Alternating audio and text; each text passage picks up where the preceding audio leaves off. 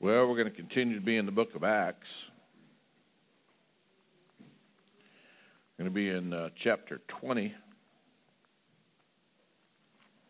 Time willing, we're going to roll through this one today.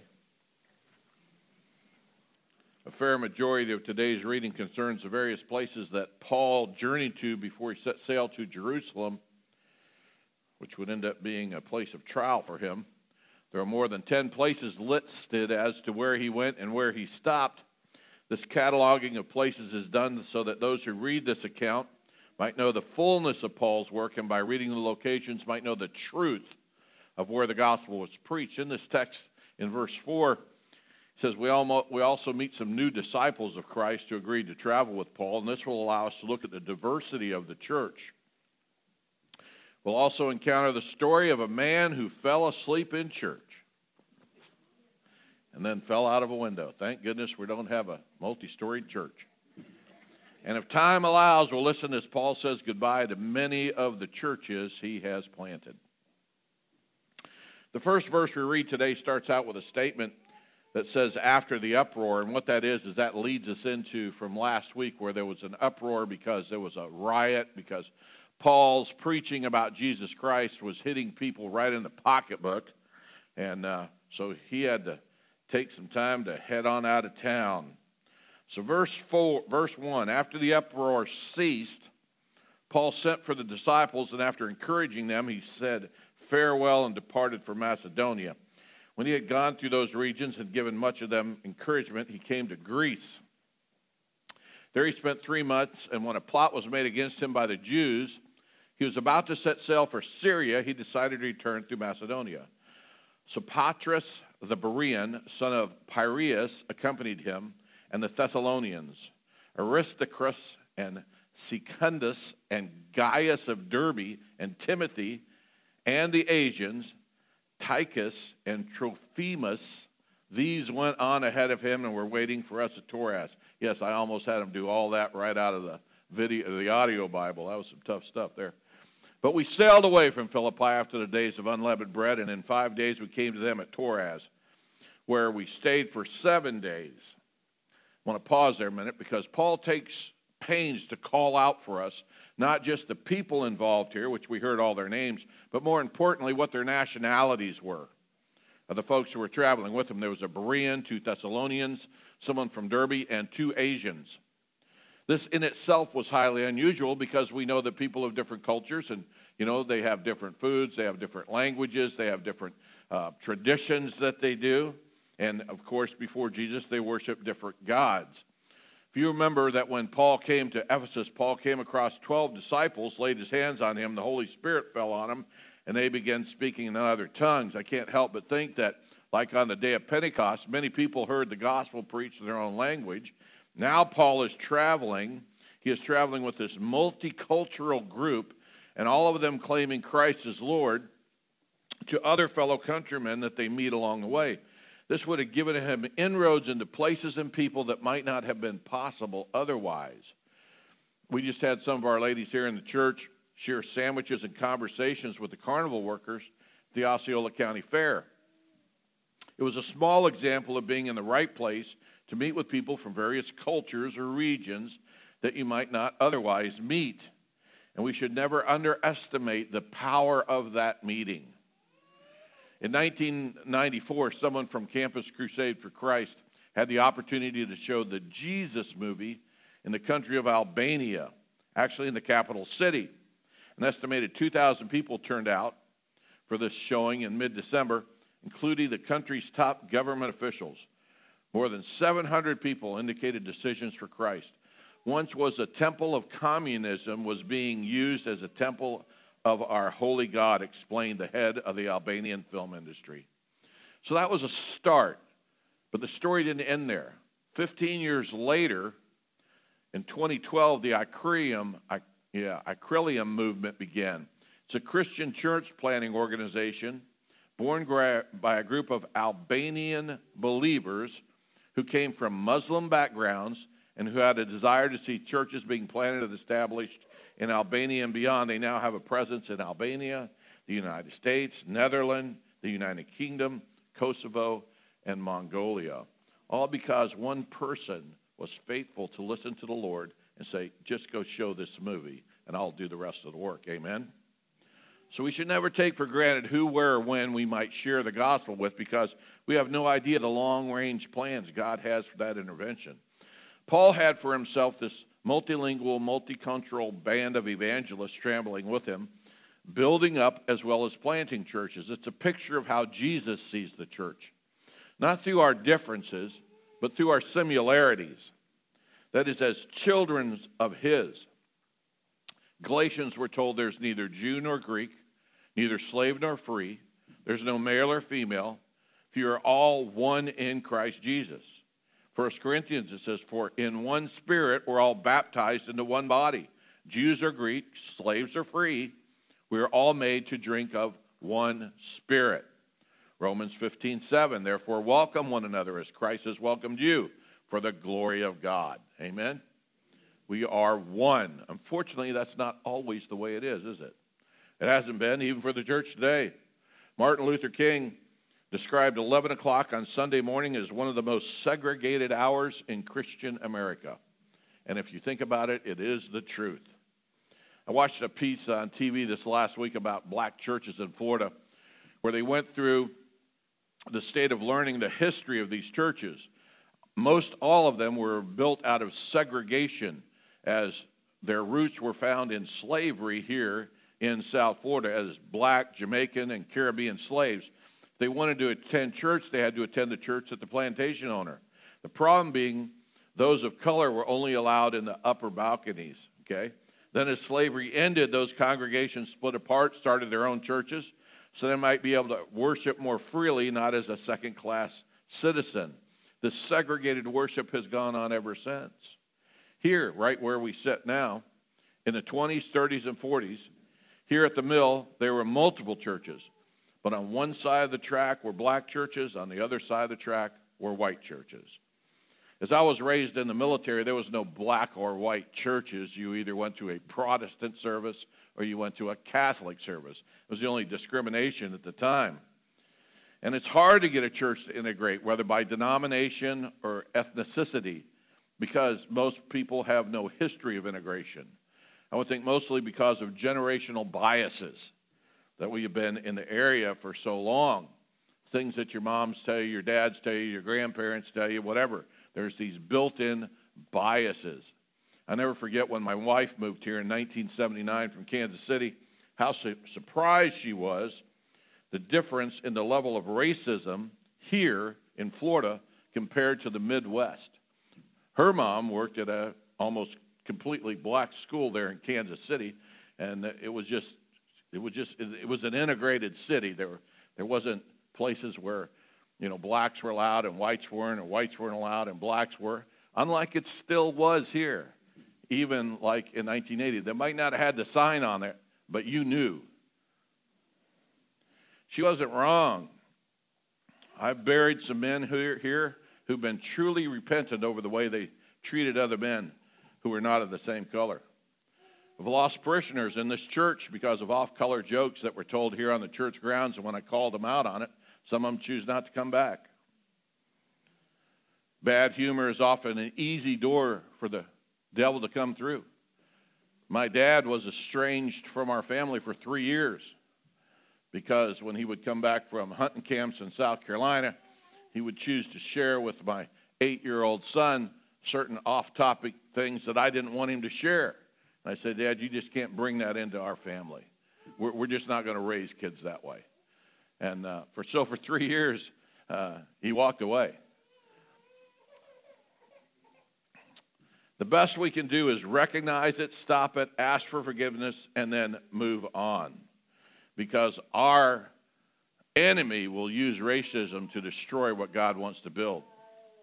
But it's not just Satan at work. It's human nature as well. Anyone who's gone to a predominantly black church service will recognize the difference between it and a white service, because we worship differently, culturally. But as individuals, we hate to change, and we jealously hold on to our traditions. It's hard to change. Today, I was talking to Valerie, and I got an email from one of the Lutheran brothers who's in the St. Cloud Ministers Association, and his pianist is having a really rough pregnancy. She can't probably be there for 3 months, and he was looking for people to come in and help supplement in her stead. And I asked Val, I said, would you be interested in going over for a couple weeks, and playing the piano for him? And she said, well, that'll work out good. A Pentecostal pianist in a Lutheran church. It's true. We think that way, though, don't we? Back when I was in the old building, some of the people used to know I used to preach. I told them, I said, my problem is I'm actually a black Pentecostal man trapped in the body of a white Baptist. When that dog wants to hunt, it wants to come out and hunt, and it lets go. But sometimes you just get caught up in the way things are. We jealously hold on to our tradition. One of the best accounts I've ever read of a missionary. Anybody ever spent time in Kenansville at the Missionary Baptist Church down there, or any Missionary Baptist Church? Okay.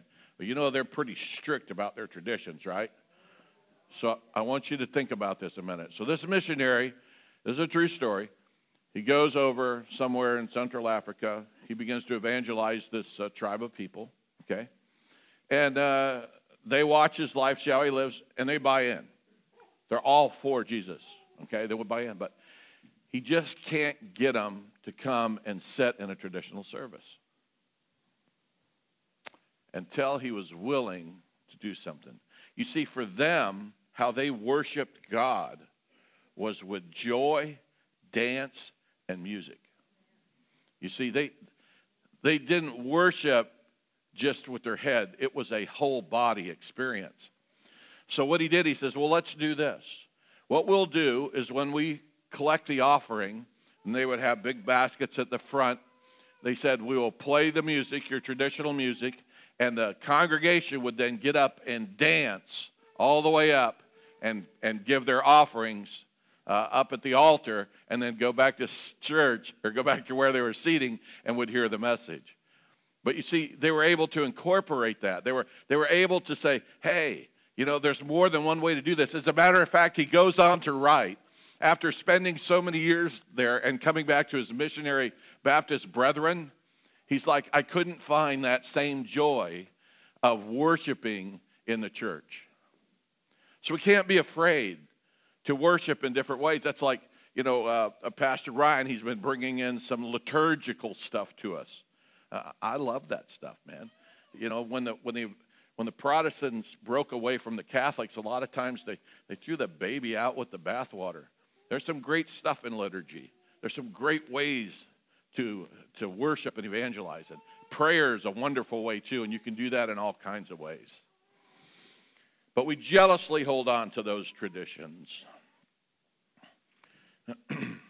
We need to be open and different, open to the difference in nationalities that move into our community, and not be afraid to embrace some cultural changes in our worship.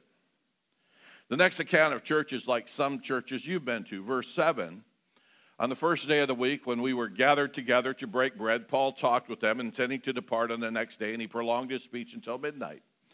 There were many lamps in the upper room that were gathered, and a young man named Aristarchus, sitting in the window, third story, and was taken up dead. Paul went down, bent over him, taking him in his arms, said, do not be afraid, for there's life in him. And when Paul had gone up and had broken bread and eaten, he conversed with them for a long time until daybreak, and then they departed.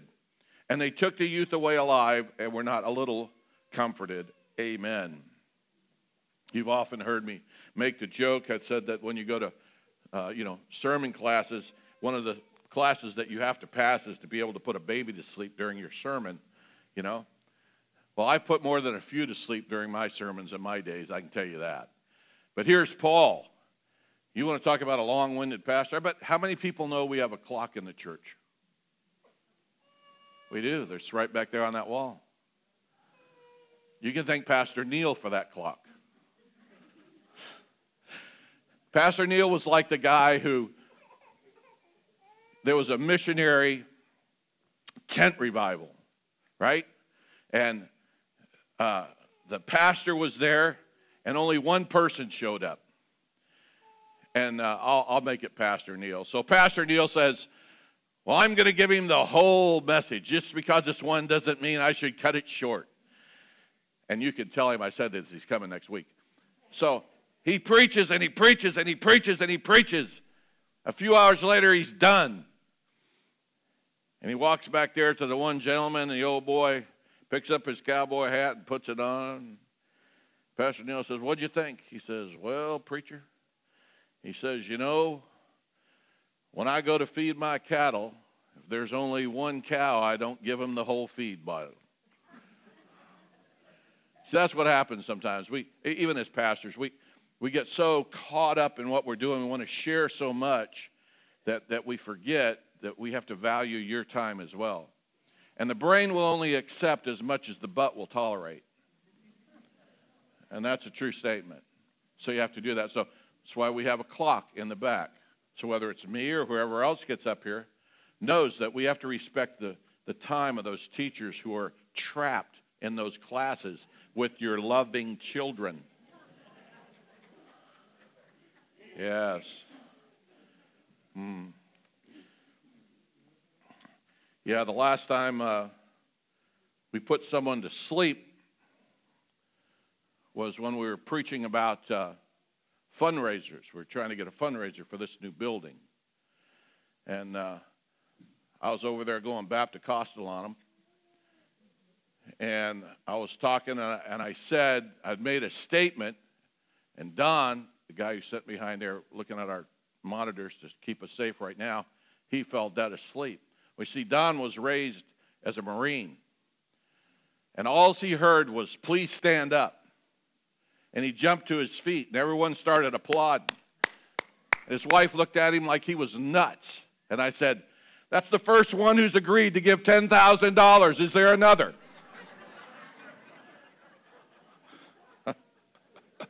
So be careful when you fall asleep in church.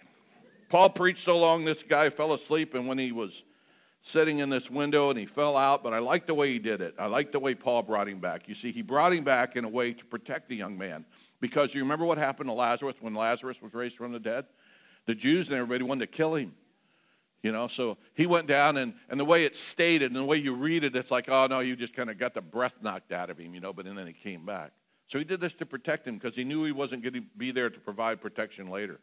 Verse 13, but going ahead to the ship, we set sail for Assos, intending to take Paul aboard there. He arranged intending himself to go by land, but when we met up, took him on board and went to Mylena, and sailing from there, we came to the following day opposite Chios. The next day, we touched at Samos. The day after that, we went to Miletus, for Paul had decided to sail past Ephesus so that he might not have to spend time in Asia, for he was hastening to be in Jerusalem, if possible, for the day of Pentecost. I just wanted to point out here again, we see multiple places and people that Paul ministered to. When we look at a map of his journey, we can see how far he was willing to travel to spread the gospel and how much he was willing to do. Most biblical scholars agree that Paul would have traveled over 10,000 miles by foot. That's like going from here, New York, to Los Angeles near 4 times.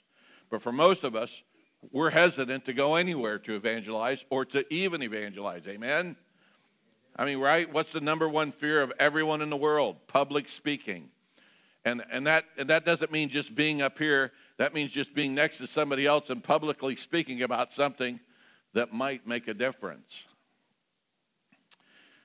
We're hesitant to even get equipped sometime to evangelize. And when often we get caught up in what Sam Shoemaker, an Episcopalian bishop, says is the fishbowl. In the Great Commission, the Lord has called us to be like Peter, fishers of men. But we've turned the commission around so that we have become merely keepers of the aquarium. Occasionally, I take some fish out of my fishbowl and put them into your fishbowl. But we're all tending to the same fish, amen? We've got to go out there and catch those fish who have yet to be caught. One of the things we need to remember is our job isn't to clean them.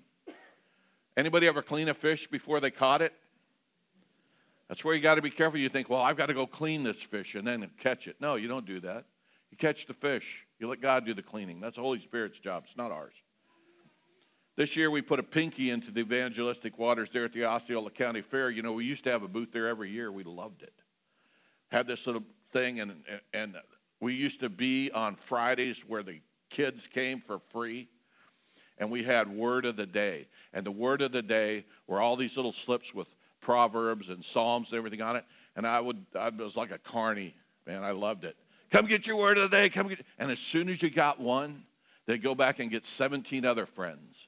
And they'd reach in there and they'd pull it out and they'd say Proverbs 17:4, and I'd look that up and I'd say, this is what the Lord says to you today. And they would think that was the coolest thing since sliced bread. And does the Word of God ever go away void? No. Those are the kind of things we need to be willing to do.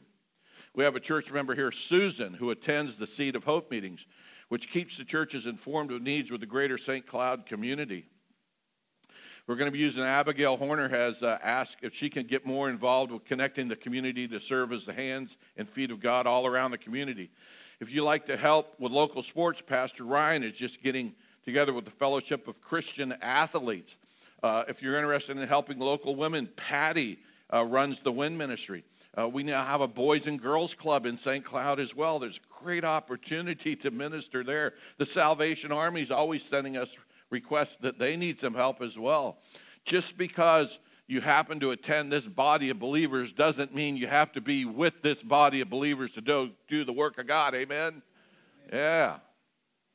You know, and I would hope as we grow, we find our niche in where and how God wants us to evangelize as a body. You know, for years now, we've been wanting to plant a church in Kenansville. We ran a Bible study down there for quite a while. And I want you to think about it, and I want you to put the word out. If you would like to have a Bible study in Kenansville, because that's where you're from, down there somewhere, or know others that would, or even be part of a church plant down there, let us know. I'm tired of waiting around. We need another church in Kenansville, amen? We need one down there that preaches the grace and love of Jesus Christ. Here in verse 17, Paul begins his farewell. Within it is quite a testimony, and when I read it, I couldn't help but ask myself, would my testimony be able to live up to this one? From Miletus, he set sail to Ephesus, called the elders of the church to come to him. And when they came to him, he said to them, you yourselves know how I lived among you the whole time from the first day I set foot in Asia, serving the Lord with all humility and with tears and with trials that happened to me through the plots of the Jews. How I did not shrink from declaring to you anything that was profitable and teaching you in public and from house to house, testifying both Jews and Greeks of repentance towards God and of our faith in our Lord Jesus Christ. And now, behold, I'm going to Jerusalem, constrained by the Spirit, not knowing what will happen, except that the Holy Spirit testifies to me in every city that imprisonment and afflictions await me. Boy, that is not a message you particularly want to get from the Lord, amen? Paul says, I'm going. One of the things I think we get wrong in our society is what we call the celebration of life. Well, I say it's wrong because it happens after someone has already died. You know, there's lots of cultures, they do that before they die. In the Bible, they do that before they die. It's when they give their blessings to their children.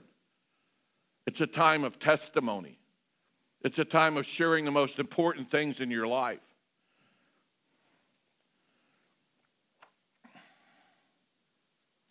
This encounter is sort of like where Paul is making final comments on his life and how he believes it was lived in such a way that he hopes his spiritual children could look at it and follow his life.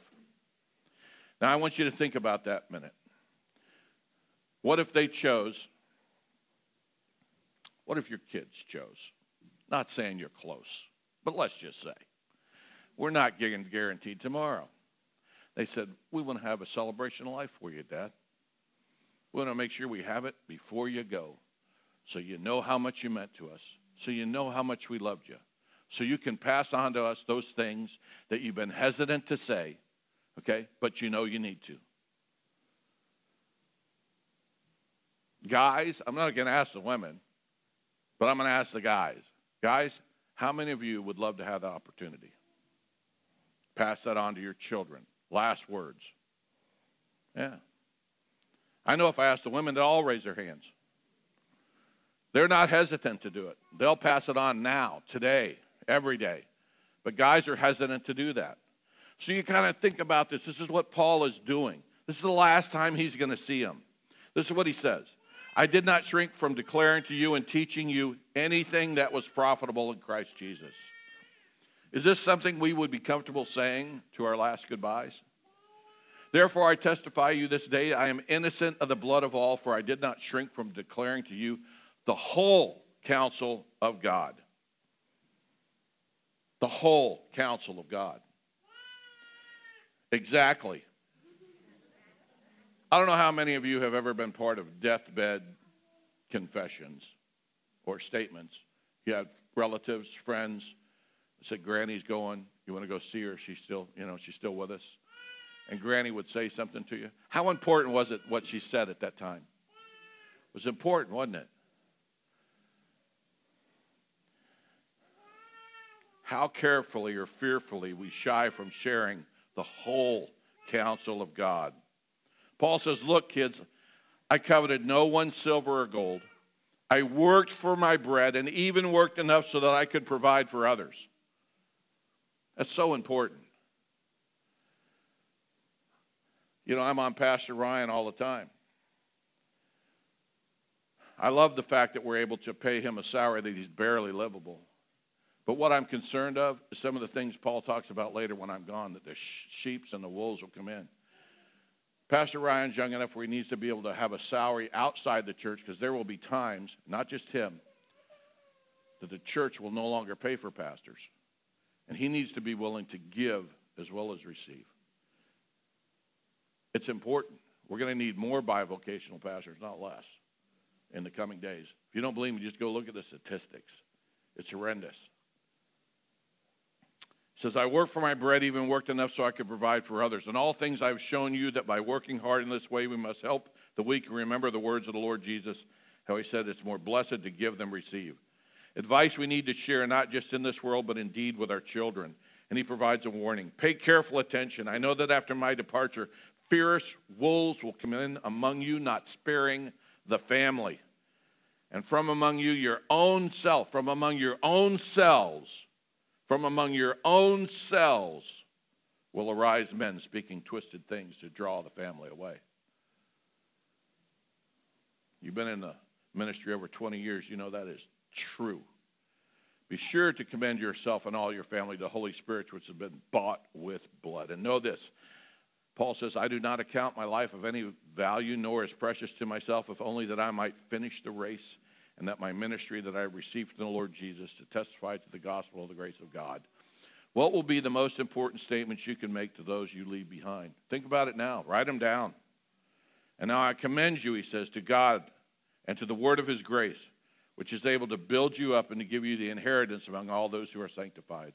And when he had said these things, he knelt down and prayed with them. And there was much weeping on the part of all, and they embraced Paul, and they kissed him. My encouragement to you today is, don't wait till dad dies. Don't wait till mom passes. Don't wait till grandma is on her bed and she's just got a few more breaths left. Go talk to them now. Get together. Get the family. And then listen to what they have to say, and listen to each other, and commend them to the grace of our Lord and Savior Jesus Christ. Amen. Father, we thank you, Lord God, that you have shown us the way, the truth, and the life, and that is Jesus Christ. We thank you for Paul and his ministry. We thank you how he was willing to reach out to every race, every creed, every color, Lord God, so that they too might hear the word of the Lord. Father, we pray that we are that bold, Lord, that we are willing to step out in faith and share the love and the word of the Lord Jesus Christ. That's my prayer today. Amen.